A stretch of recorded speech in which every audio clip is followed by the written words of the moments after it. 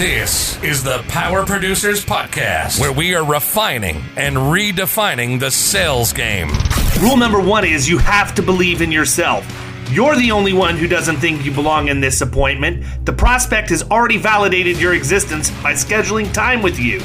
Get it through your head you belong here, go in there, crush it, and close the deal. A place where sales professionals can come to learn from other sales professionals and thought leaders that have mastered their craft. The difference between a good salesperson and a best-in-class salesperson is only 2 minutes. By spending an extra 2 minutes on what you might think is a mundane task in the sales game, you separate yourselves from the pack, you grow your book of business, you close more deals, and you retain your accounts. As well as their peers who are still striving for perfection to achieve their why. I have a wife and 4 kids. Failure is not an option. Real sales professionals, real stories, real results. It's no different than being a professional baseball player. You can't be a one-trick pony. You have to be a 5-tool player in order to succeed in this game. This is the Power Producers Podcast, production redefined. Are you ready to feel the power? Hey everybody, welcome to the Power Producers Podcast, where we are refining and redefining the sales game. Today, I am flying solo live from Bally's Resort and Casino here in Las Vegas, Nevada, right there on the Strip at the Keystone Emerging Leaders Conference for 2022. What you're about to hear is a compilation of sound bites that I was fortunate enough to record with attendees of the conference, including keynote speaker, Mr. Alan Stein Jr. You're going to want to pay attention to this one. Strap on your seatbelt because it's going to be a wild ride, and here we go. Hey everybody, we are here live at Bally's in Vegas on the Strip, and I have the pleasure of having Mr. Alan Stein Jr. join me fresh out of his workshop in keynote this morning. How do you think it went, man? I feel very good about it, and I know you know this as a fellow speaker. There's an intense satisfaction from being emotionally drained at the end of a keynote or a workshop where you feel like, you know what, I am, it's physically not that challenging, right, but it's emotional. It's a huge investment you make in the folks. And I've got a very serene sense of satisfaction now. I felt like it went well. But I've also learned, having done this for a while, that our emotions can sometimes trick how we feel we did immediately after. Right. So what I normally do is I kind of let things subside for a little while, and then I'll reflect. I'll go back, look at my notes, and in this case, since they filmed some stuff, I'll watch film clips and go back and see, because I'm always trying to level up and improve my craft. But to answer your question more succinctly, I felt like it went well, and the reason it went well is it's such a great audience, and the folks at Keystone are so amazing to work with. So, and I know you already know all of this. Yeah, I got really good feedback. I mean, a lot of good stuff on the Q&A too. I think that's cool, because a lot of times you'll get up and you'll speak and you'll deliver a keynote like that, and then you wonder, did people leave with questions? And my best case is that I can tell them I'm an open connector on social and reach out to me after, or here's my email address or whatever. And I like the format of being able to have that second block of time to really drill down on the things that matter to the audience the most. Then really should know when you leave, hey, I feel like we answered all the questions. Absolutely. And boy, this crowd, they asked some really insightful questions. They asked very logical questions. When I look at what I shared during the keynote, of course there was you only have 60 minutes, so you can only share so much. So of course there are some holes or some rabbit holes that we didn't get a chance to spend a lot of time on during the keynote, and they were the ones that pinpointed those and asked some really great questions. So I found the Q&A, a success of a Q&A has much more to do with the Q's than it does the A's. And when people ask great questions, it encourages others to ask great questions, which then spark innovation to ask a different. It was wonderful. I'm beaming right now from how wonderful this group is. So if you ever had a time in your speaking career when you get asked the question and it's deer in the headlights because it's the one you weren't expecting? Well, 2 things have happened a couple of times, and I've tried to learn from them. One is you open it up for questions and you get crickets. No one wants to ask anything. Worst. Well, and that's the thing, because in that moment, you're trying to reflect and say, okay, either I covered the material so sufficiently that they're still processing it and they can't think of any questions, or they're just ready for me to go ahead and move on. You just don't know. But yeah, there have definitely been some times where someone has asked something that I didn't quite know the best way to respond to, and my style is being very honest and transparent. And even right now in this podcast, if you ask me something that I don't feel comfortable answering honestly or sufficiently, I'll just tell you. Yeah, I don't know the answer to this, but my mindset is I'll try and find out for you. Send me an email, and I'm going to try to find out this answer because now I'm curious, because you just asked me something that I don't know, and I'd like to know it. So usually people ask something that if I don't know it directly, it's kind of that 7 degrees from Kevin Bacon. I know something that's tangential to that might offer some help, and then I'm going to go find the real answer for you. Absolutely. No, I'm exactly the same way, and it's completely transferable to the sales game, too. Yeah. How many times are you in a meeting with the prospect and they ask you the question that's like, as prepared as I am, nobody's ever asked me that before. I'm never going to make something up on the fly. Yeah. I'm going to admit, hey, don't know the answer to this, but I know the person who does. I'll go back to the office, get the answer. I'll be back with you. Well, and it's been my experience that an admission of not knowing something, literally saying the words "I don't know," is part of being vulnerable. And I believe vulnerability is the key not only to sales, but to leadership, to parenting. You fill in the blank. So if we can all step outside of our own ego, which I used to have trouble with in the past, I'm better at it now, and simply say, I don't know the answer to this, that might even be more of a connective tool than knowing the answer to it, because you've just unconsciously shown those folks, this guy's willing to be truthful. He's willing to stand on a stage in front of a group of 200 strangers and admit he doesn't know something, when we all know he's paid to come here and know something, and he doesn't know the answer. So it's liberating. And now I don't have to hide behind pretending to know everything, because I certainly don't. I can share the things with you that I do know, and I can be very honest about the things I don't, and we can all get better from it. I agree. Well, listen, I know you're on a time frame because you've got a plane to catch. Anything that you want to leave is parting remarks. Well, I'm just disappointed that I have to catch a flight, because I would love to stay and watch your sessions, because I've heard so many people speak so highly of you, both attendees and the folks here at Keystone. I would have loved to have sat front row with my notebook out, taking notes. Hopefully they're going to film it and I can get access to it, because I know I'd learn from you, brother, and I appreciate you having me on today. Absolutely. My pleasure, and safe travels, my friend. Cool. Up next is my conversation with Mr. Andy Phillips, co-host of the Playbook podcast. Andy and his partner, Glenn Amorelli, are from the Urconic Agency, and they are Keystone members.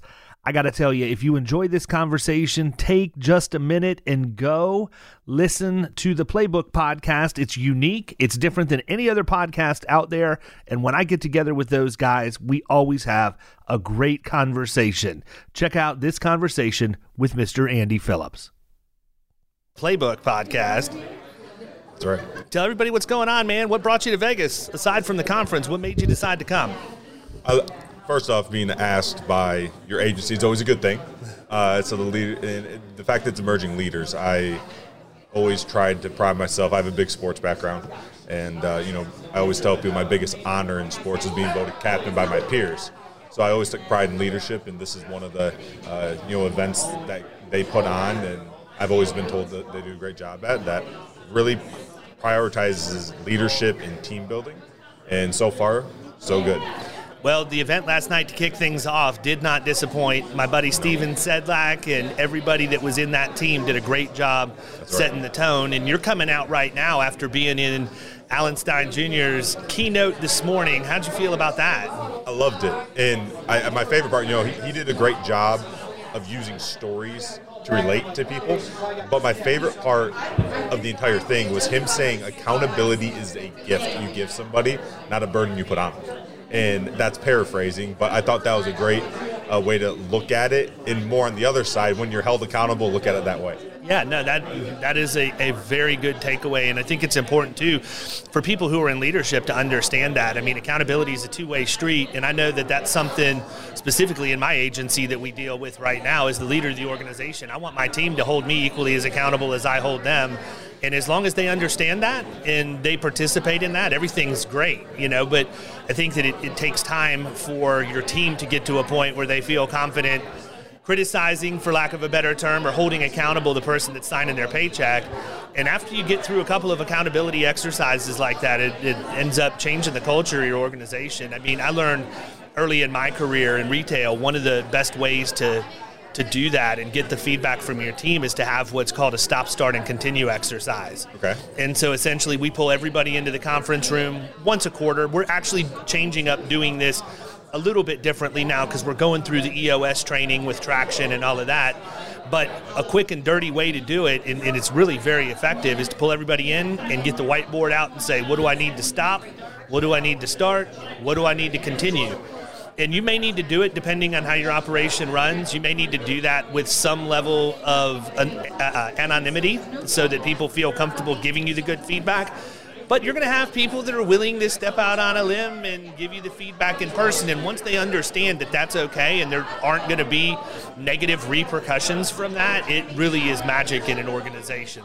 And that starts with communication. 100%. And your ability as a leader to hold them accountable, your ability as a leader to let them know the standard, your ability as a leader to tell them the standard's for me as well. And when you see me not in line with the standard, let me know.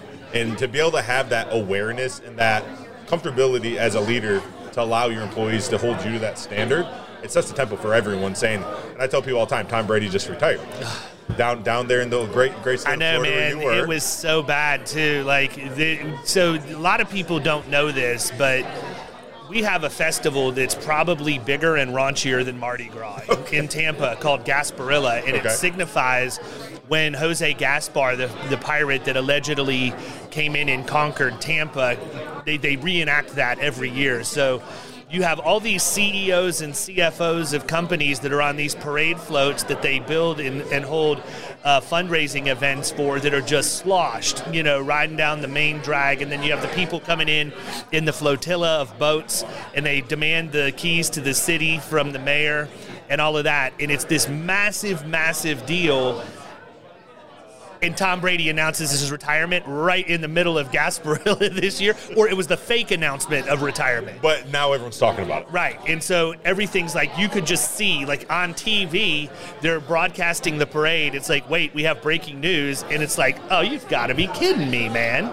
And the thing about Brady, what we were talking about a little bit ago, in my opinion, the reason he accomplished so much and his teams accomplished so much was because he was a top dog very early on in his career. Yet it's infamous that Belichick was able in team meetings to call him out through years 16, 17, 18. He had the ability to take criticism.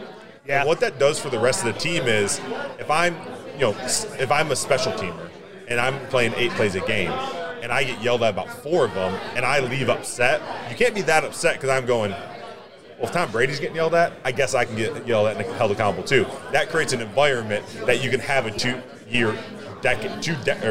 dynasty. And then 2-year, maybe little one down in. It also creates an environment where we're not going to put up with Antonio Brown's crap in Tampa, right? That's the whole thing. So, it's interesting because I never really had an opinion on Brady. A lot of people either were gung-ho New England fans, loved him, or just hated him because that's just what happens when you're that successful. They hate him. And so I never really formed an opinion on him, but when he came to Tampa, he gained a fan, man. Oh, yeah. What he has done, not even on the field, just the stuff that he does in the community, how he lifts up the people around him, that is not an act on TV. We see it in real time. And so for me, the bigger issue with Brady retiring is that piece. Is he still going to be around and investing in the community at that level? Because he made a big difference in Tampa in 2 years. Well, huge. He's a culture shifter, and that doesn't just mean in the locker room. No, and the real estate market feels it, I can promise you, man, because now if you look at it, Tampa has the Lightning that's back-to-back Stanley Cup winners.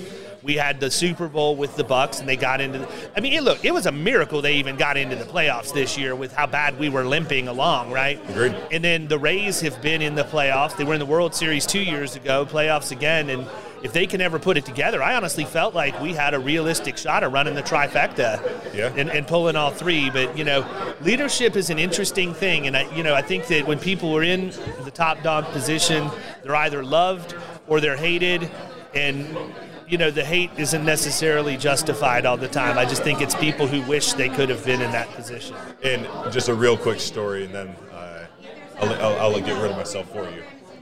When I had a brief stint with the Green Bay Packers, Aaron Rodgers is a lot like Brady in the sense of people have a very strong opinion one way or another about him. I tell people all the time I'm a major fan of him because of how he made me feel when I was there. The day I got signed, I was a tryout guy. The day I got signed, I was the last man on the roster. The single last man on the roster, yet the very first walkthrough, who comes up to me, says, "Hey, I'm Aaron." I laughed and said, "I know. I'm Andy." He sits there and he goes over protections with me. He asks me questions. He wanted to make sure I was comfortable with what I was here, the job I was here to do. And he knew in the back of his head, I'm not going to see this guy in 5 months ever again. Yep. But how you make the last man in your roster feel, how you make everybody feel, that goes miles up. Because those are the things nobody ever sees, that, right? They see Rodgers holding out. They see Rodgers demanding a trade or demanding that the coach get changed out or whatever else. They don't see all of the things that are going on behind the scenes. And I mean, as much as I think I respect those guys as leaders, I respect them more as teammates. Yep. Right? Having been in organized athletics my pretty much entire life before I got too fat to do anything anymore, I respect that because the natural progression you have, it's honestly not that much different than the insurance industry if you continue to up your game. But the people who are great in high school go to college and play. I mean, the ones who aren't really good enough to get drafted and then go into the minors, but they go to college and play, and you may be the best guy wherever you came from. Now everybody's the best guy wherever they came from. And if you make it past college and you go to the next level, you might have been the best guy there, but now everybody was the best guy there. That is correct. And it's insane to see. And so, if you level up and you constantly can attach yourself to people like that you see progressing through the ranks, I think it automatically rubs off on everybody around you. Absolutely. And the ability to keep leveling up is hard. Yep. But our buddy Alan there just gave you his playbook of how to get that done, and I know you guys do a great job as well. I'm excited to hear you talk. I got to follow him, man. We'll see what happens. You said he tells a lot of stories. I tell a lot of stories, too. In fact, when Tammy asked me about what slides I was going to use, I laughed. I don't use slides. I tell stories, and I relate to people. That's how I operate. That's how he was, too. He didn't have a slide. Yeah. Not saying no one with a slide speaks well, but you shouldn't need the slide to tell your story. You know why I don't use them? Because I have ADHD, and if I have slides, it'll make me short circuit. Yeah. It will. It will actually be terrible. I'm much better off if you just let me go. Well, I think he set the standard, but I know you're going to live up to it. There we go. I'll do my best, man. I appreciate you coming by. Good talking to you. Yes, sir. You too. Hey, real quick plug for your podcast. Yeah, so my partner at the Urconic Agency, Glenn Amberell, and myself, we have this called the Playbook Podcast. Get it wherever you listen to podcasts. We've had David on, and really we just want to find out what's in your playbook. Everyone in leadership business has their own playbook. Just like great coaches, you might not take somebody's entire playbook. We might find that one play that works for you and your team. That's what we get these people on to do. That's awesome. And I got to tell you guys, if you haven't heard it, you should, because the format is really cool and it's entertaining for the people who listen to it. You're going to get a good experience in addition to good information. So take a look, listen to the Playbook Podcast. You will not be disappointed. We are back at the Emerging Leaders Conference here at Bally's on the Strip in Las Vegas, and I am with Sean Egan from IPFS. We're going to talk just for a couple of seconds on his experiences so far at the conference, and then we're going to talk a little bit about premium financing and some things we think you guys might want to hear about. Sean, how's your morning been so far? So far, so good. The first speaker, Alan Stein, I think was his name, was fantastic. It was like a basketball coach and very inspirational. I had 2 or 3 really good topics that we covered. He was outstanding. No pressure on me for tomorrow, right? Well, he set the bar pretty high, but I think you're going to do fine based on what I know about you.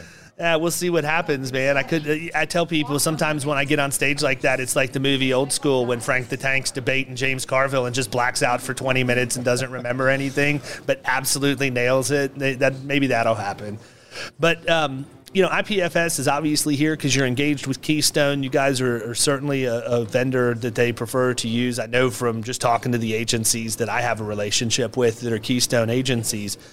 And, premium financing is one of those things we never want to talk about, right? I mean, you're in that role. We never want to talk about it. We never want to talk about digital advertising or any of those other things. And the problem with that is that's a confirmation bias on the agency principal's part. My perception, I think that we need to take those meetings because I went for a long time of not taking those meetings and I didn't realize what I was missing out on.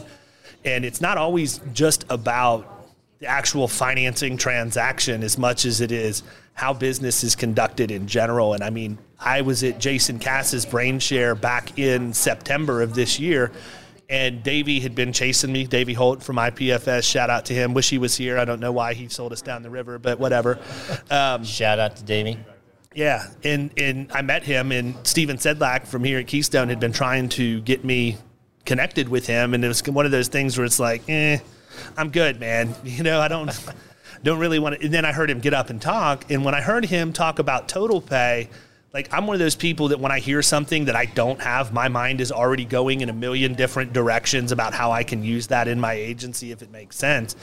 And what I took away from a 30-minute presentation was, I don't have to screw with agency bill anymore. Yep, that's basically what it was. Yep. Boiled it down to a 30-second soundbite. That's I did. Really all it is. And listen, if you're an agency principal listening to this, which, I mean, I got to believe with 20,000 people a month downloading this podcast, that there's a couple of you out there, and you hate premium financing, it's probably because you're not with IPFS doing Total Pay. I came back from BrainShare. That was the number one takeaway that I had. It wasn't any of the speaking, even though that stuff was all really good.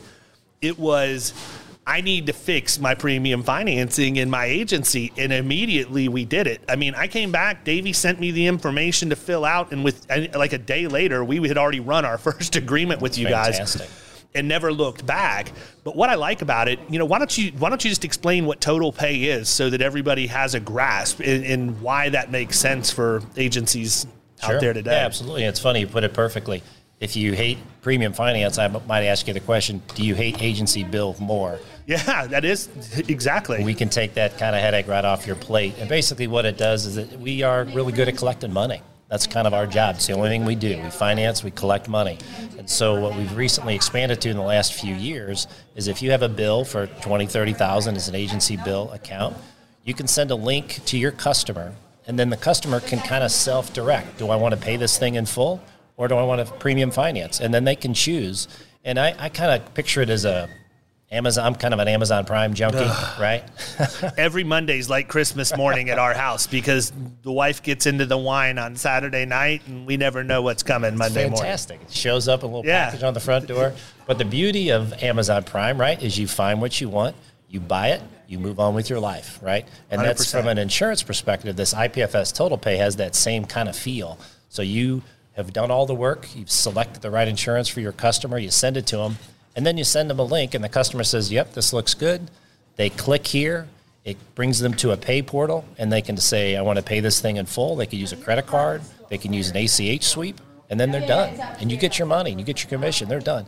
Or they say, boy, I sure would like to spread this thing out over 9 or 10 months. Here's a premium finance option that my fantastic broker has put in front of me, unsolicited. I didn't even ask him for this. This is good consultative selling.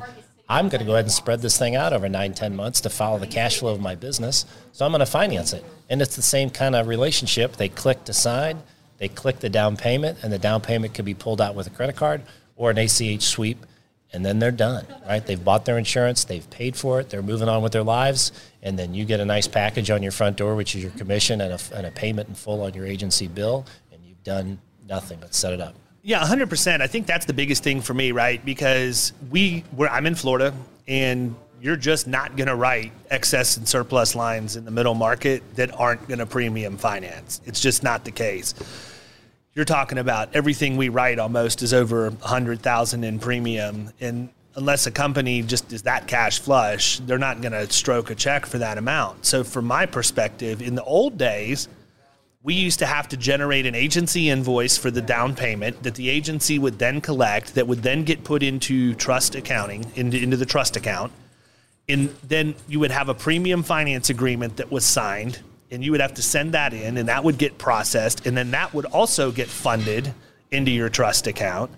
And then you would get an invoice from your wholesaler that was net of your commission, and you would have to cut a check or do an ACH to the wholesaler for the amount you owed them, and then you transferred whatever percentage of your commission you wanted to move into operating in there. In my agency, we use a holdback in case there's any kind of issues with unearned premiums or commissions or whatever. I mean, that's a lot of steps, man. Here's what we do with IPFS Total Pay right now. We have an email that goes to the client. They have the ability to choose, do I want to pay in full or do I want to finance? If they want to finance, they make the down payment. IPFS takes that money and funds the actual insurance product that is financed, add the down payment to what they fund, they remit the money to the wholesaler on our behalf. We don't have that step.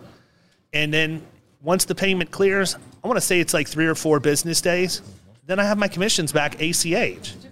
Like, why would I not want to do? The biggest inconvenience of that is waiting 3 or 4 days for my commissions. Is that an inconvenience? No.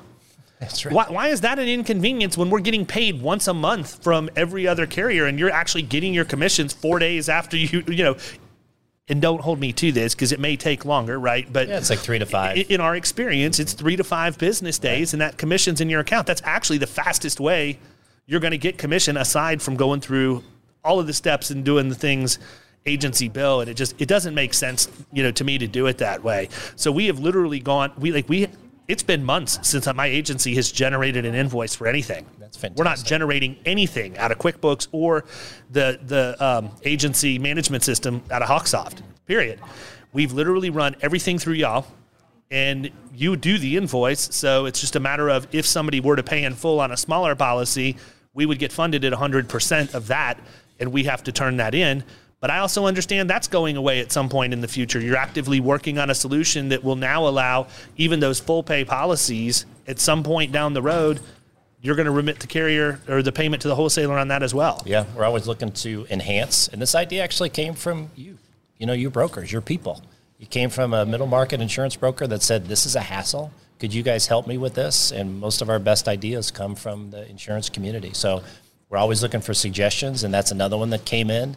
And we'll always be tweaking it and trying to make it easier.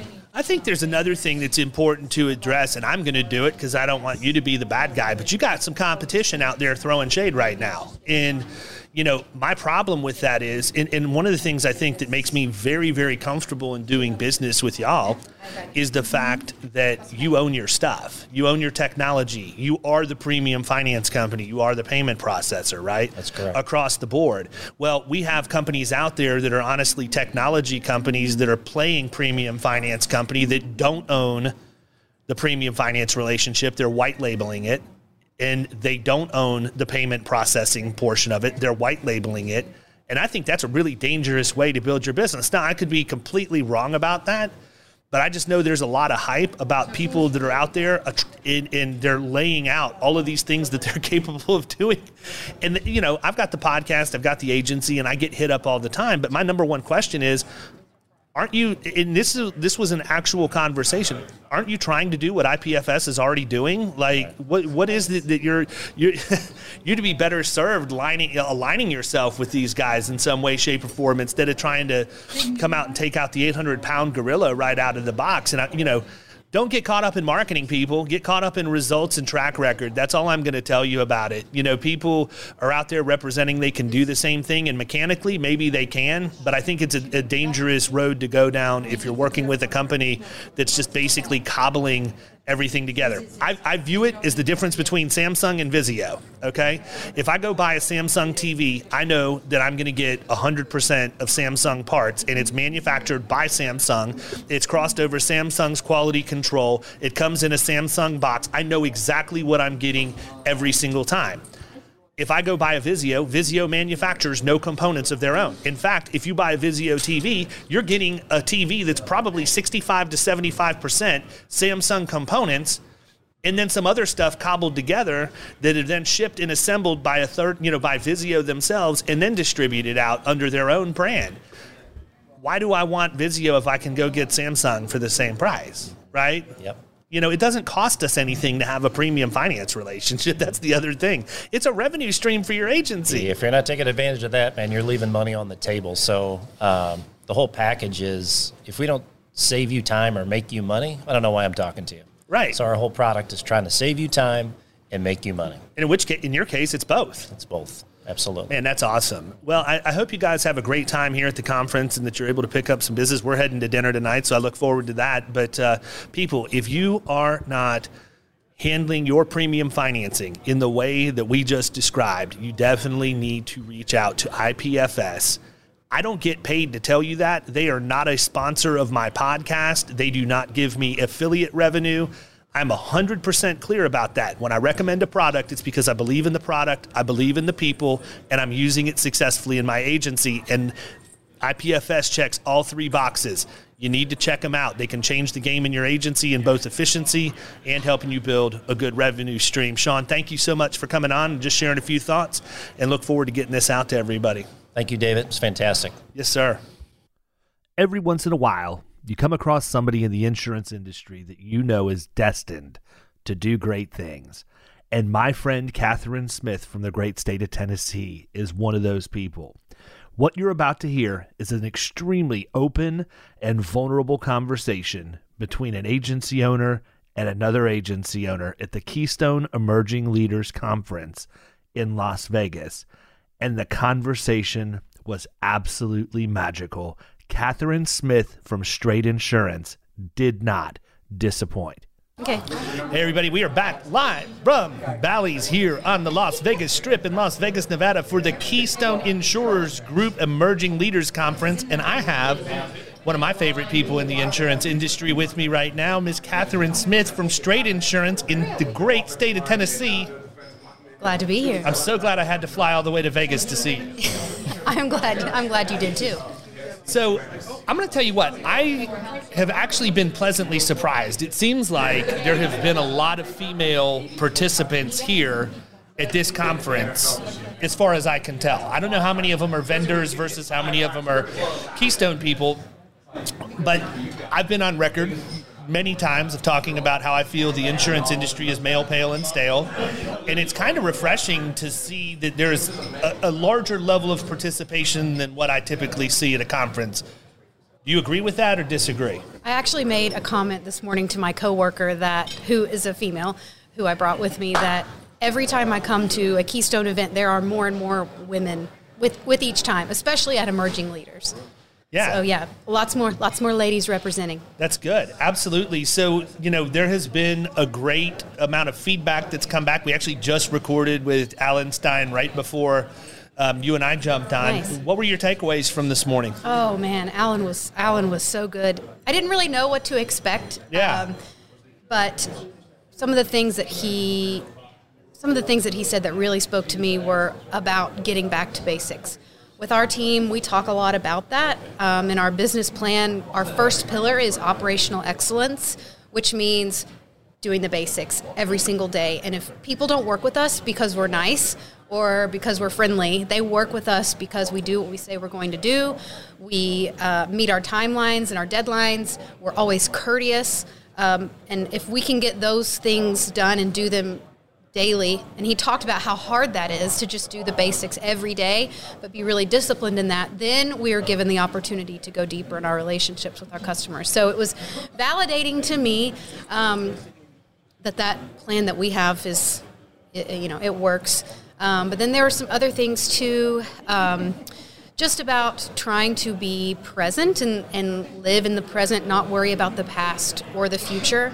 And thinking specifically about our sales team and our sales goals, a reminder for myself was when we're in our sales meetings, don't focus so much on the outcome of what our sales goal is. Focus on, are we well prepared?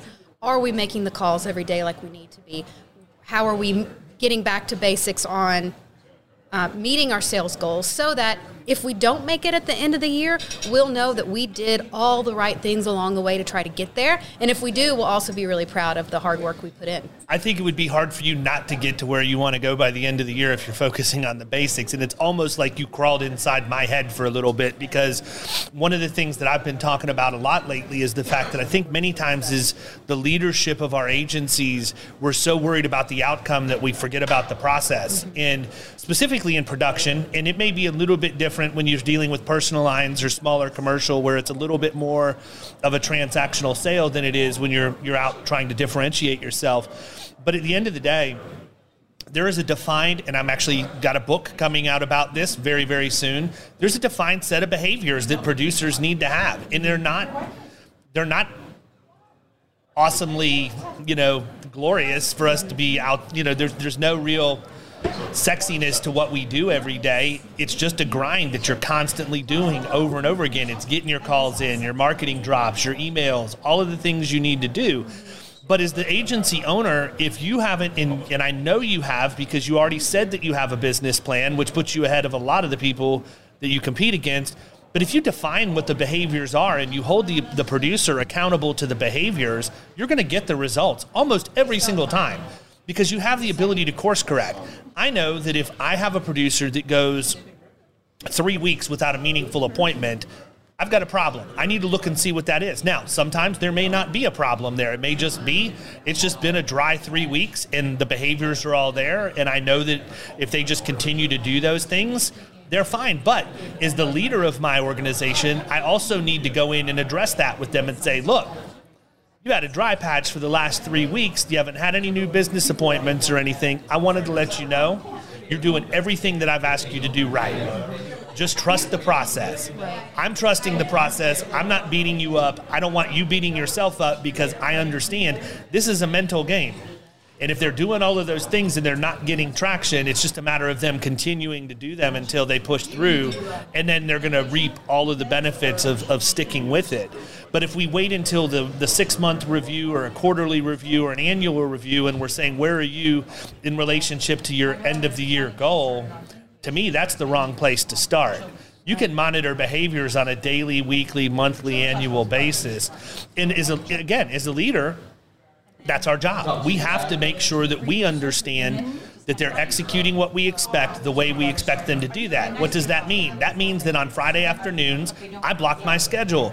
I want to hear what they sound like on the phone, so I'm going to listen to their cold calls. I'm going to go into our CRM. I'm going to pull up a list of calls that people have made. I'm going to listen to those, and then I'm going to give them constructive, I call it, constructive criticism or congratulate them on doing a good job. I always want to reaffirm the positive behaviors very specifically and say, look, this was a great call. You probably don't even remember it. Go back and listen to this because here's why this worked. And then reaffirm what you want them doing. And if it's something where they're not doing what you want, then explain that and course correct and say, hey, here's an example of a good call that you did. Here's where you fell off. I mean, it's no different than being a Major League Baseball player. And you see this a lot of the times where you've got somebody who's an all-star ball player and they get into a slump. What's the first thing they do? They go in and they start looking at film. What have I changed? What am I doing differently today than I was at this time last year? Is there a little correction I need to make in my swing? Is my timing off? What is it? And then they get back on the right path. But a lot of times, I think that's where the ball is dropped. We measure the results, we monitor the results, but we don't define, measure, and monitor the behaviors in real time. And sometimes I think and Andrew talked about how if you delegate something to someone, that means that you trust them. If you delegate something to someone, but then you look over their shoulder, we talked about micromanaging. But I think when it comes to sales or even just any position that you might be in charge of, people like to know that you're interested in what they're doing. They probably appreciate that you might be spot checking because it means that you care and that you're helping them. It's not to micromanage. It's not to beat them down or nitpick everything that they do. But in our agency, we talk a lot about having a growth mindset instead of a fixed mindset. And someone who has a growth mindset sees feedback as an integral part of their ability to grow because they want it. They want it from their customers. They want it from their team. And I think especially with a dispersed workforce and people working from home, maybe there's a feeling of isolation and I'm just doing the same thing every day and no one sees the work that I do. So by you blocking off time in your calendar on Fridays to go back through and listen, or even if you're the head of operations or if you oversee a group of account managers, you can audit their work, and that shows them that you care and that you want to help them be the best that they can be. That's our equivalent to probably watching film. Yeah, no, it is 100%. And if you set the table right and you let people know that's the expectation, hey, I'm not here to micromanage you, but I am here to make you better. Yeah. And I'm going to be listening to your calls every Friday. Some weeks I might not listen to any of yours and focus on other people's, but just know that it's coming from a place of improvement, not a place of me, just coming and chastising you for not doing well on the phone. Sure. I hate the phones, and I don't want anybody doing that to me, right? I want to be able to make sure that they're just following the basic stuff that we do. So right. You're in an interesting part of the country compared to where I'm at because it's just a whole different environment, whether it be from a labor standpoint or from a, premium standpoint for revenue per account and all of that. Talk a little bit about what the marketplace is like for your agency right now. Sure. The talent or the new business marketplace? You can do both. Okay. Yeah, they're both very different. So the talent marketplace is very interesting. Of course, across the country, we're seeing M&A activity, smaller agencies being gobbled up by, the hubs or whatevers of the world. But I still believe that there is a place for independent agencies in middle market, and I know that you believe that too. So we actually hired our first full-time remote employee back in November. She lives in Cincinnati. Oh, wow. Yep. And so I have said from the beginning that we have to go where the talent is, and we cannot be bound by geography. At the same time, I believe that we have a duty to train up the next generation of insurance professionals. So some of what I have tasked our team with is developing a training program for entry-level new employees that we're going to develop over the next couple of years so we can bring in these new people and train them in our industry, which is so desperately needed. And some of them may stay with us, some of them may go. But until then, we have to go wherever the talent is. And the new we have some travel requirements for that person or potential future people that allows them to just be in the office on a semi-regular basis and get to spend time with coworkers because that's important. But, in some ways it's very much like an every man for himself atmosphere, which you hate, but I've also been burned when I have tried to be nice, and so you just have to be really aggressive. Yeah, I agree. I mean, I think that the willingness to allow people to work virtually changes the game for a lot of us. I think it's difficult. I mean, I don't know your agency inside and out. I suspect that you're probably a little bit, considering you're second generation, or are you second or third? Third. Yeah, I couldn't remember for sure. So third generation, that's a whole separate set of challenges. Right. We could have a whole other thing about that, yeah. Yeah, but I mean, just embracing that and knowing that you need to go that route. I mean, we're in a similar boat. The talent pool is very, very shallow. I don't think it matters where you live in the country. I think the new game is finding those places in the country where you can find talent, and that what you're able to afford to pay somebody actually matches up with that. Yes. Because I can tell you right now, if I want to hire talent in Tampa, Florida, it's going to be crickets. Right. I understand what the market says, but I also know what jobs have specifically, historically been worth, and I just can't get my head around some of this. It's so inflationary at this point, and what I see happening. If you are a venture capitalist, go away. Yeah, I think what I see happening is I see a lot of people that are short-sighted. Yep. I see a lot of people that have been given opportunities by their agency. I've seen incredibly generous benefits offerings and compensation plans put forth, things that 5 years ago would have been less than top 1%, right? Yep. And now I see people, producers and otherwise, just scoffing at it, thinking, oh, wow, no, I can immediately go down the street and get more. I would like to caution anybody listening to this that's a producer right now that thinks that the grass is greener on the other side. That may be the case. The problem is that at some point the bottom's going to fall out. What we're dealing with right now. It's not sustainable. It's not sustainable at all. And, we have to look at the long view, the big picture and things. And, I think that's one of the things. I think it's probably easier for an account manager to look at that than it is a producer, right? I think that producers, by and large, overvalue their position in the organization. It's not that they're not important. Top line revenue is extremely important, but at some point you're going to have to produce, period, right? Like, you can only go so many places and get an opportunity to come in and I've seen this where I see this happen a lot. And this is 100% why in my agency I don't hire producers from inside the industry. But I see it happen a lot with the big brokerages. You'll see somebody who will go to a Marsh and they'll get a massive base salary and think that they're safe. And a year later, you find out that they left to go to Willis or Aon or somewhere else. And guess what? At some point you run out of big brokerages that you can go. And I have a saying, I say it all the time. If you're a producer and looking for a job, you're not a producer.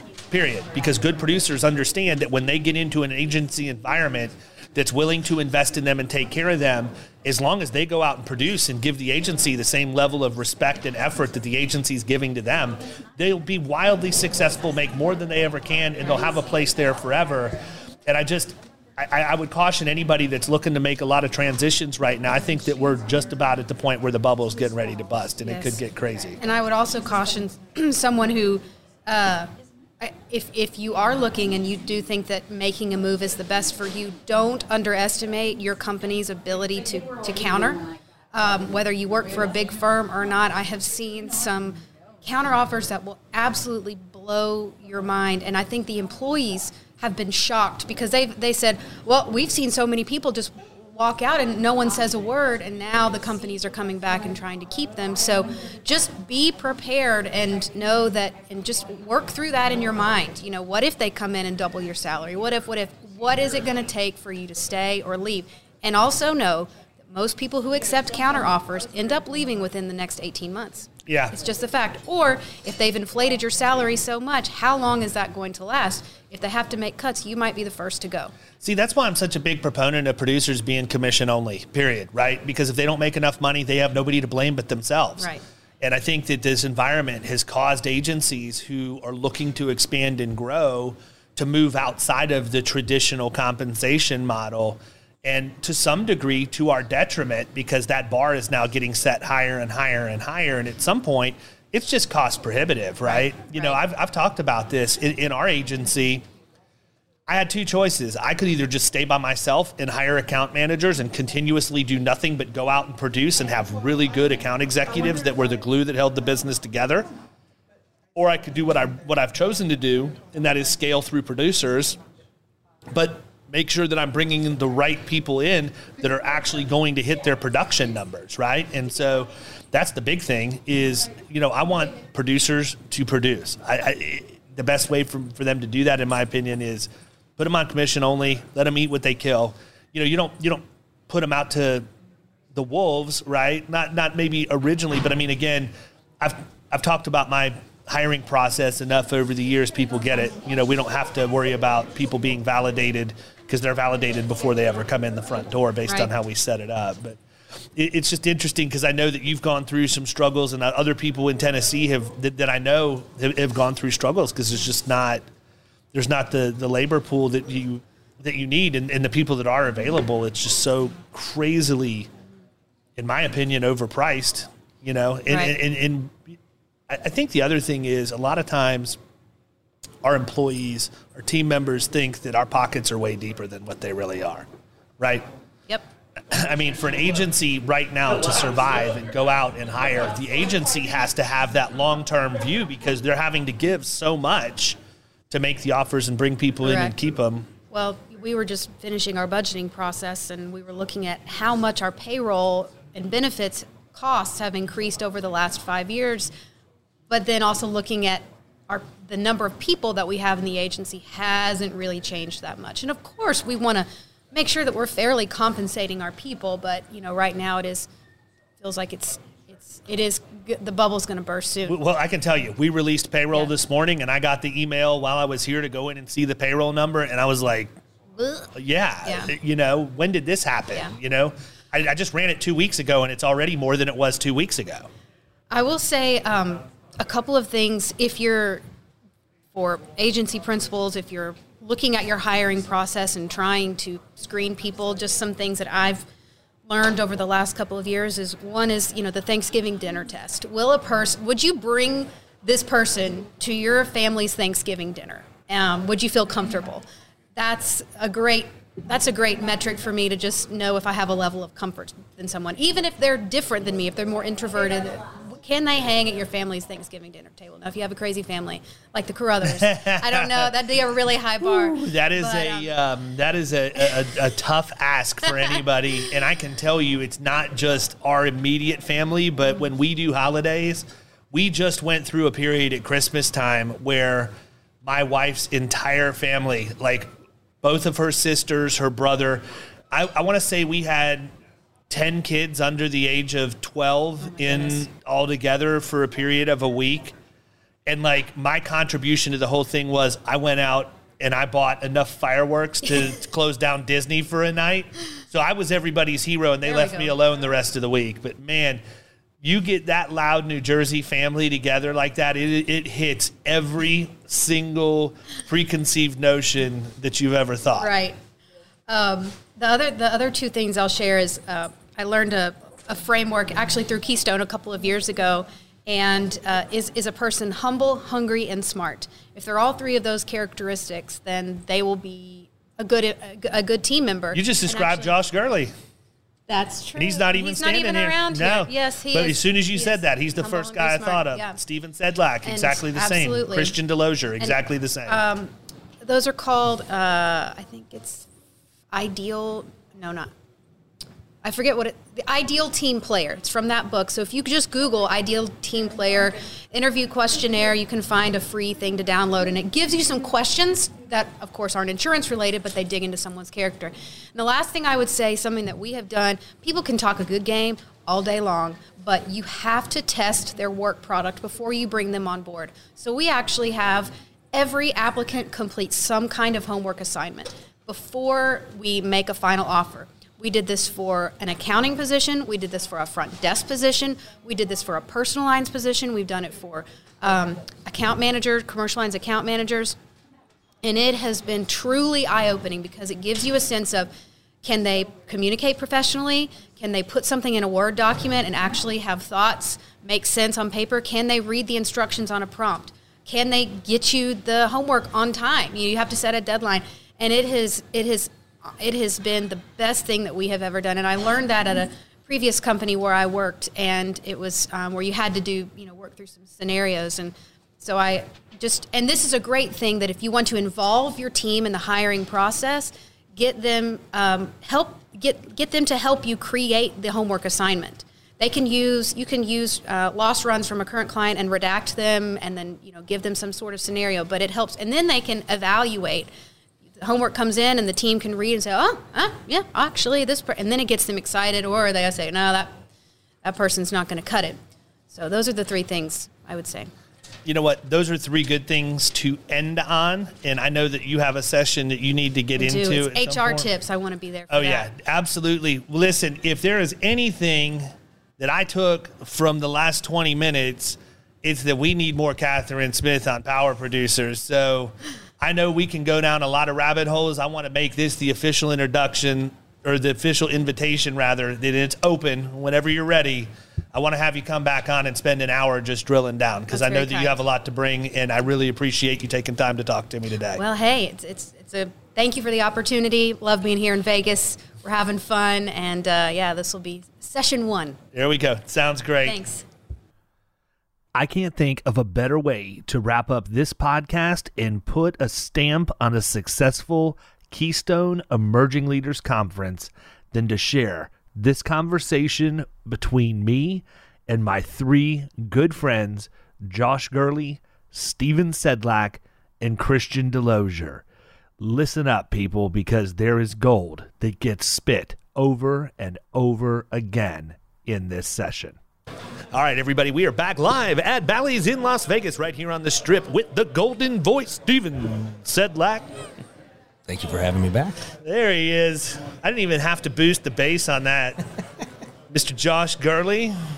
What's up, everybody? Good to see you, David. And last but definitely not least, Mr. Christian Delozier. None of these guys are strangers. Hello. Looking sharp as always, my man, DC. Thank you. Yeah. So, action-packed morning so far, huh?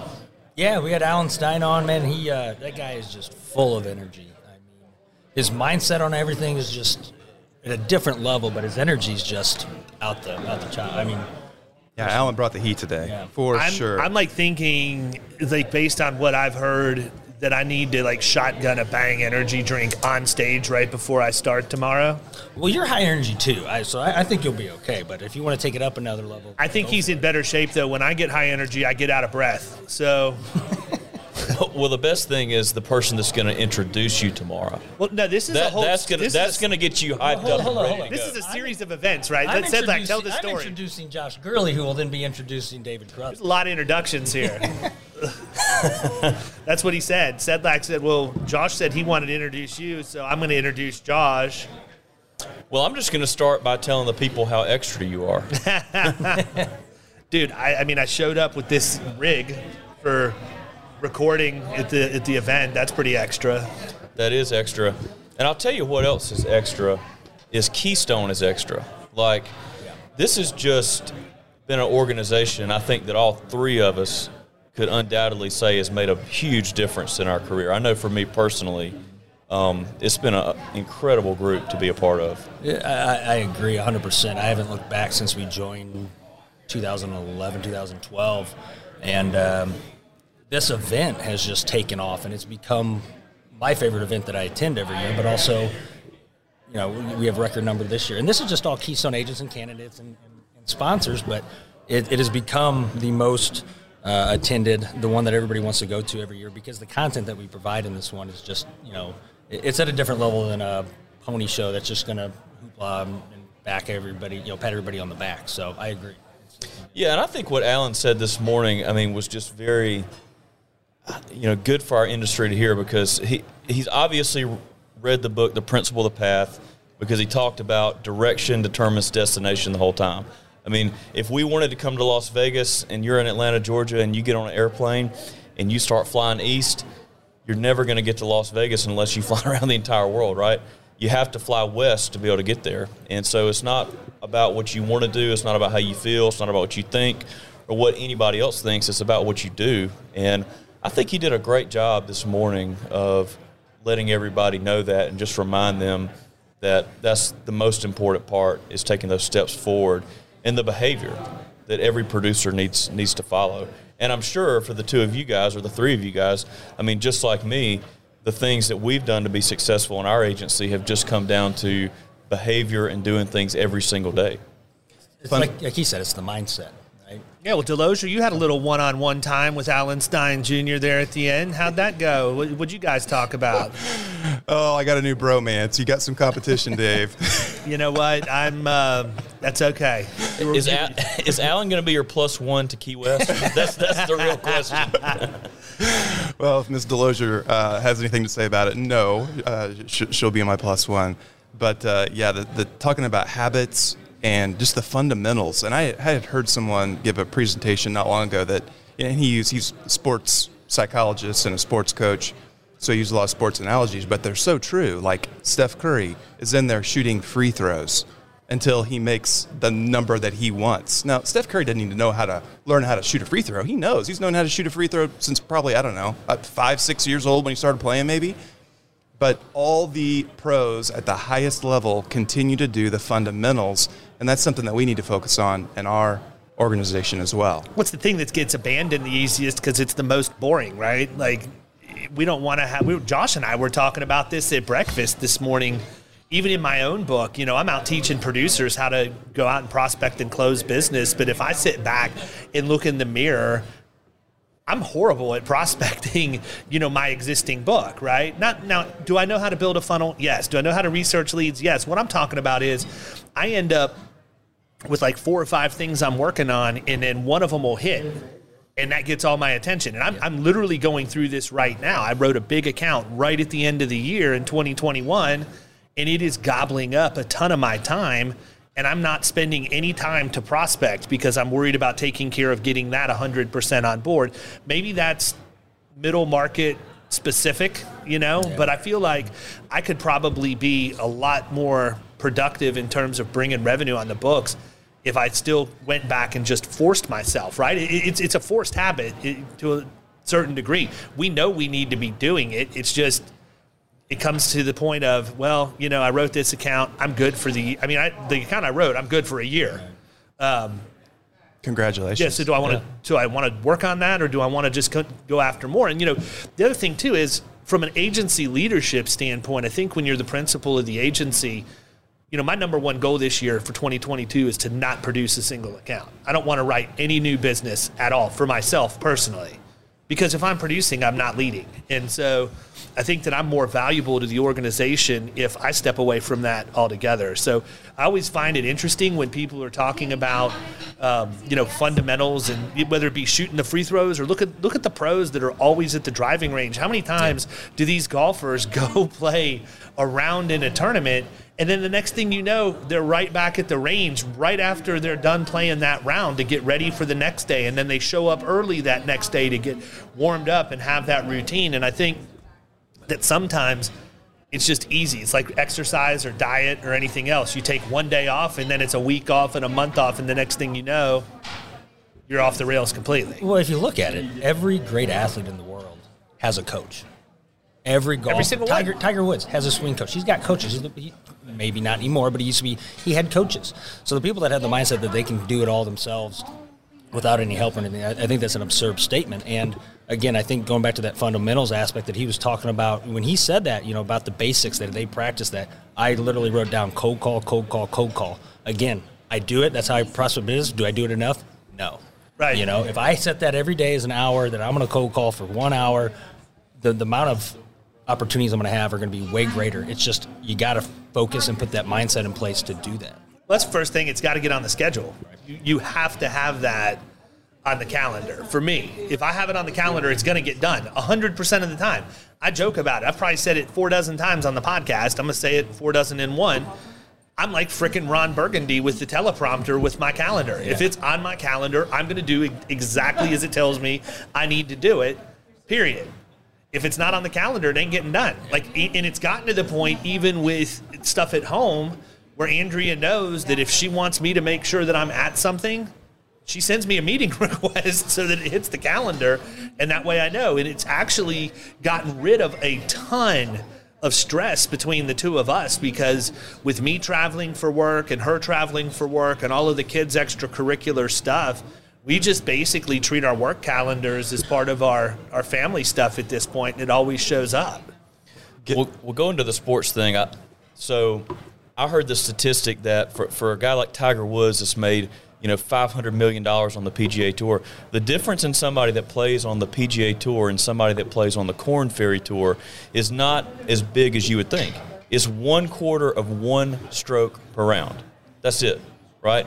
And that's the difference in playing for $1 million a week and playing for $100,000 a week. So it's not like these guys are also not a bad option, by the way. Also not a bad option. But it's not like these guys are 5 or 10 strokes around better. It's only 1/4 of 1 stroke. And to go to Stephen's point about prospecting, and we brought on an account last week. We've been working on this account for quite a while. IPFS really helped us on this account with the financing, but it was a group of physicians, and it was over $300,000 in insurance premium. And so we spent a lot of time on this account. We wanted to do a great job, for the client, but for like 2 or 3 weeks, it was like every single day, all day, working on this or talking about this or going back and forth with somebody on this. And then for 3 solid weeks, I did not make a single outbound prospect call. Now, that's on me. I could have modified my behavior, and in my head, I was like, look, I've already received an agent of record on this account. Like, I know this thing is closing. It's just working out the details. And, and I wanted to spend all my time on that to do a really good job. But, again, I didn't do what I needed to do in finding the next opportunity. And that may be something that's just common in middle market, where you're going to have a quarter and you're going to really run it up in that quarter, and then maybe the next one's not so big. Well, but that's the problem, right? That's why the next one's not so big, or the one after that, because we end up getting distracted and focusing all of our effort on one account and pushing the other stuff to the side. And you just can't quit prospecting, period. None of us can. Like, we always should be prospecting, period. We go to dinner tonight, I'm prospecting, right? But that story, for the listeners, that are hearing this is going to be edited down, obviously, but I just spent a good amount of time with Sean Egan from IPFS talking about their product and how great it is just from the total pay standpoint, and the fact that it's taken and completely removed agency bill from my agency, right? But in your situation, again, it talks about why it's so important to have the relationship with the finance company, which I told Sean when we were talking. I don't want a relationship with a premium finance company. That's the last people, like one of the worst people for me to want to talk to until I need them. And so it goes like everything else. You ignore. And then all of a sudden I'm sitting at BrainShare and I hear Davey Holt from IPFS talk about Total Pay. And I'm like, holy crap, this is like something I probably should have listened to all the other times Steven Sedlak told me I needed to talk to Davey. Amen. Right? But at the end, so we made that change. But I mean, in your situation, you went back to them and you asked for very specific terms to be addressed, and they made it happen. Absolutely. I mean, we went to them and said, this is a physicians group. These people are, great pay, great credit, and they really stepped it up. And I don't know if I should say this on the air, but they gave us a rate that was 3.25%. Yeah, I probably shouldn't have said that. Maybe David can edit it out. But I'm telling you, but that's unheard of in the finance world. Well, I think that's to your point, right? There, you have that relationship with them now, and with Davey and these guys, that they know you, they know what kind of quality accounts you're bringing to the table, and they're willing to do that. Are they going to do that for everybody? Probably not. But if you get on a level with them and get that relationship built, they will do things for you that other premium finance companies might not do. Well, and they certainly are doing things for you that people who don't have their own premium finance company are able to do, right? Yeah. I mean, there's 100%. A lot of people out there right now representing themselves that they're an actual premium finance company when they're really renting somebody else's paper. I could tell people I have a Lamborghini if I'm borrowing it from Turo, but it doesn't mean that it's mine. Ferrari sitting down right out front out here. So anyhow, not to beat that horse, but I mean, people pay attention to premium financing. This is the second time you've heard it out of like 4 conversations. Make it happen. IPFS is fantastic. There are other options out there, but they're all way behind as far as I'm concerned. Christian, you have said like literally nothing. I know. I'm just sitting over here taking it all in. Come on, man. Taking notes. What are your biggest takeaways from this morning so far? Now, from what I understand, and I wasn't in there because I was out here manning all of this stuff, because based on the demographic I've seen out on the Strip, I could go in there for 5 minutes and come out and see this sitting out in front of Paris with a tweaker going nuts. But I understand that it was like a keynote followed by a workshop, which is similar to the format that I'm going to do tomorrow. What were the takeaways from the workshop? I assume that there was a lot of drill down there. It ended up being more of a Q&A than it was a workshop. Which I think is good because that's what people, they got the questions that they want to get answered. So he's addressing what people wanted to hear, which is very similar to what you do. But, I mean, Christian had some good questions. And I bet he did. Stuff out of it. Christian is one of the most cerebral people I know. He is a chronic cerebral child. He is a chronic thinker. Like he is always thinking about something. Christian's question was so great because he prefaced his question with like a 4-minute statement, and he said, "Okay, I am now ready to ask my question." Well, I always got a lot. Hey, you put a microphone in my hand. I've always got a lot to say. Now I'm just taking notes here in this conversation, but I wanted to share something with him, and that was just a mindset that I've tried to implement. And I've learned something from you, and that's with your calendar. You mentioned a minute ago. You get intentional with your time. You have to. Not only your clients, but your team members and your family. So getting intentional in 2022 was one of the things that I really wanted to focus on. And I used the comment about, and it's not, it probably needs a little polish, but, I don't like anybody to cheat me on anything. So if I don't like anybody else cheating me, I'm not going to cheat on myself. Whether that's working out or that's doing my meditation. Did you have that same mindset? No, he's got a little statement though that he talks about. It's okay to cheat on your job. Oh yes, right? Yes. Mm-hmm. Which is a great book, Choosing to Cheat by Andy Stanley. I'll give that a plug on the podcast, but you should check that out. Principle of the Path and Choosing to Cheat. I'm waiting. You told me you were going to send it to me, and it still hasn't arrived. So I guess I'm just very unreliable. I'm choosing to cheat on you. So what is the statement about, though? I mean, I think that's important, too, because we can talk about being intentional with our calendar. I think the one thing I want people to hear from what I had to say is that I chose to include all of my personal and family stuff on my calendar because the biggest thing for me that I want to make sure of 100% of the time is my family's not the one getting shortchanged, right? I'm very, very intentional. And has it cost me business? It absolutely has. But you know what? I honestly think that because I have my priorities right, that I've also gained business from people who respect that. So he used was it Lou Holtz that he talked about in there with the acronym WIN? What's important now? Yeah. And everything you put on the calendar is exactly, and that's perfect. It's what's important now, because if you don't get intentional about making time for clients, team, family, there's all kinds of things that are begging for our time. I'm guilty of it myself, like shiny object. Like when I try to sit down and do a little headspace meditation, there are a million things. You would probably deal with the same thing. Oh, 100%. No, I mean, so for me, meditation is just not even going to happen. Meditation for me is the drive to and from work. Seriously. Or if I'm going to an appointment, those are the times that I'll sit down and I'll be just running a million ideas. Put me on the plane for 4 hours to Vegas. It was almost uncontrollable. My mind was going so many different directions. And my problem has always been that I'll forget 90% of that stuff. So one thing that I've also started doing is I've started dictating to myself, so that as I have these ideas, that I put them somewhere that I can go back and listen to them later. It used to be I'd have 15 legal pads laying around the office that were all, full of the things that I was never going to execute on, but thought they were awesome ideas at the time. Well, I think to your point, Christian, he was talking about, bookends of your day, the first hour and the last hour, how important it is to have that structure in there. And I think people always try to find that, what should I be doing? What do I need to do? Somebody asked him, what do you do for the first hour and last hour? And I think it's important for people to realize that you just need to find what works for you. Don't look at, find this self-help book that tells you this is what you need to do. Everything in there is not going to be for you. You need to figure out what is best. Like meditating, it's not for me either. I'm not going to meditate, just not going to do it.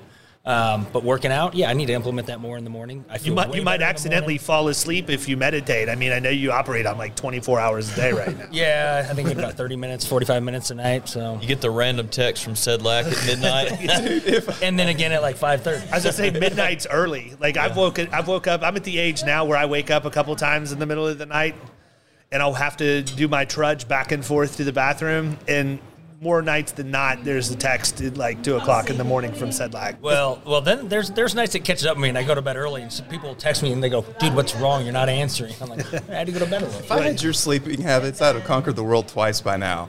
What are you trying to say? I mean, you sleep 4 hours. You're not meeting your potential, Mr. Sedlak. That's not what I meant. No, I meant my own world, not, Well, hey, one thing I can say that's true about everybody on this talking here right now, and this is kind of the point, I think, of being in the moment, is that it is just, simply saying there's a few things that I can't delegate. And that's the way that I always say it. And I can't delegate my relationship with my wife to somebody else. If I did, that'd be a really bad move for me. Mm-hmm. But especially my kids, right? I can't. I don't know, man. I delegated my relationship with my wife to Delosier last night at the. I was wondering if you were getting a little hot under there. She is very, very nice lady. That was the first time I ever had. She would also cut you in a heartbeat. She's from New Jersey. Yeah, but your kids. I mean, you can't delegate your relationship with your kids either. So. I think sometimes we just have to keep it all in perspective and realize that we get to do this. We get to be in just an amazing industry. I think it's what Cass that says it's the greatest industry God ever created. Yeah. And so I agree with that, man. I mean, I could have been at home this morning, or I could have been sitting on the Las Vegas Strip eating a fabulous breakfast. Where'd you guys go? With Josh and his wife. We went to the little cafe over at Paris. Yeah. It was fantastic, right? Yeah, it was amazing. The people watching was even better. Yeah, that's one of the best parts. The best part about it was when we were walking to Paris. There was a guy, and he just walks out of CVS and he just spikes like a 3/4 full Modelo. Yeah, a tall boy of Modelo just slams it down. Did he do the tornado? Everywhere. Did he spin it around? You know what? He actually did. He did that, and he slammed it down, and then he just started going off on himself. And it's this is not what I normally deal with before breakfast at home, know? He hadn't gone to sleep yet. That's the funny thing about the street. No, there's a 1,000% chance that's the case. Yeah. But it's just I don't know, man. It's just an interesting experience. But I know this. I know that there are plenty of times I wake up and have breakfast in Key West, thanks to the insurance industry. Or I was in Denver a couple of weeks ago, thanks to the insurance industry. So, a lot of times I think that there are people out there that they get caught up and they're worried about hitting their numbers, and maybe they lose they lose their passion or they lose their drive. And, you know, one of the things that I say all the time is the paychecks are sexy, but the process never is. And you have to embrace the grind. You have to hit the process. You have to make your dials. You have to make your emails. You have to do all of that stuff. But there are greener pastures on the other side that when you push through, it's not just monetary. It's the friendships, you know, the friendship that I have with the three of you guys, and just the relationships that you make and the ability to earn and travel and do all of that. Holy cow. Yep. Like, what other occupations do you have that flexibility and ability? Not very many. Not many. Most of them, you got to go to school for another 8 years or so. Sometimes. Yeah, you don't even have to go to school to do this. Yeah. You just, seriously. In Georgia, you have to take a 40-hour class, and that's get a license. You know, I don't. What's it like in Missouri? Similar. See, in Florida, I always thought, I couldn't believe like how easy it was to get a license in Florida. And then I realized we're like one of the hardest because we were 200 hours in class. Like when I went to school 8 to 5, Monday through Friday for 5 weeks. Well, nothing chaps my ass more when I hear people talking about, oh, this person was talking about their insurance. They're not even licensed. Like, people in our industry sometimes make it out to be like, we hold a law degree. Yeah. It's really not hard to get licensed. But the good agents can separate themselves. But it just blows my mind when people get so upset. I get it. I understand it's a law. You should talk to somebody that's an advisor and has the license. But it's not hard to get it. It's just what you do when you have it that makes you successful or not successful. I think this would be a good segue. That in Missouri, and I don't know, are you Missouri? You're Illinois. Yeah, I'm Missouri. Okay. So it is, in my opinion, too easy to get licensed, which is why you shouldn't look, when you're looking for an insurance broker, you shouldn't be just stopping with who's licensed. Like, look at the credentials behind their name. Like, you've got CIC and CRM, and you guys both have CRC as well. I couldn't suffer through the CRM. I should. I need to get back going again. Yeah, you should. But Alan Steinwood.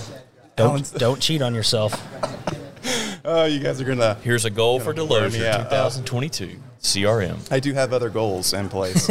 But look at those designations to see who is a true professional. Not just somebody that can sell you an insurance policy, but somebody that can do it well and should be. Because we all know, like, I've got tools in my garage. I could go work on my car. Yep. I shouldn't be. Yeah, exactly. Ever. Well, I look at it like this. You know, I think that from a buyer's perspective, that the common denominator is we all have the ability to place insurance for people. We're all licensed. I would assume that anybody that's calling on a prospect is licensed and has the ability to structure and place coverage. That's normal. What are you going to do to be uncommon in a common environment? That's the difference, right? And going out, getting designations, educating yourself better. Here's another one. Don't pencil whip your continuing ed. Like, actually take it seriously.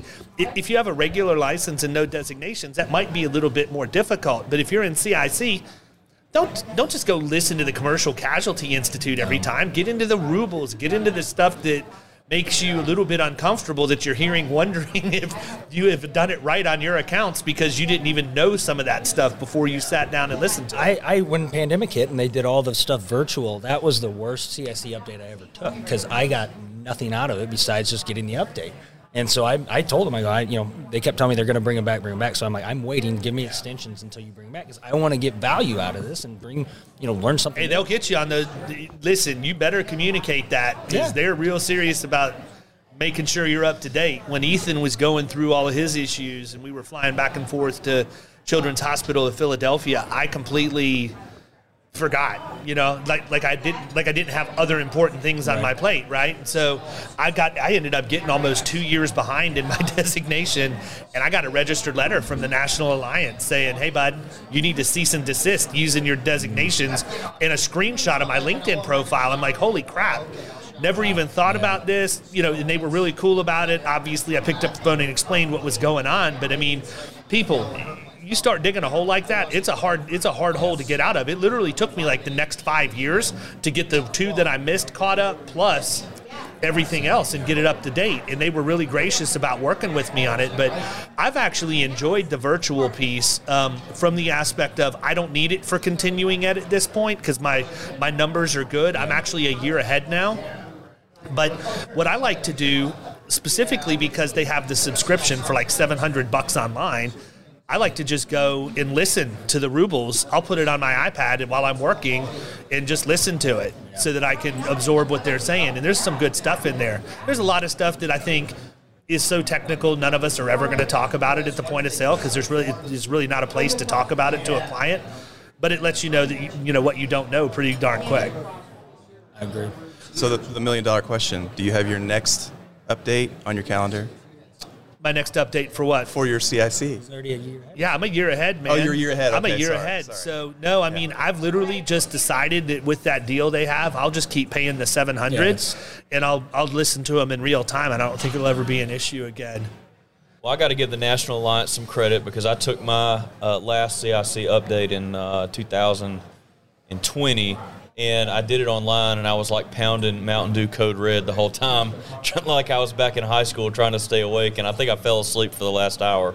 So maybe I didn't do the best job on that, but they actually let me skip 2021 altogether. So my next update is not due until June of this year. How long have you had your CIC? 2014. Okay. So at some point, you don't have to do it every year, right? Yeah. Isn't it like an every other year? 10 years? Is it 10 or 20? I don't know. I think that may be part of the reason I'm ahead, too. Well, and that's interesting because in I'm at 10 years, Georgia, and I think I still have to do mine.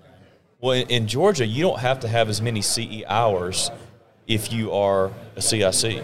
So I think they probably figured that into the calculation because they're like, well, if these guys are only going every other year, then we need to reduce the amount of CE that they need to take. So, but I think where it really helps you is just the practical application. I mean, because they get in there and they read the policy forms, and some of that stuff can be kind of dry.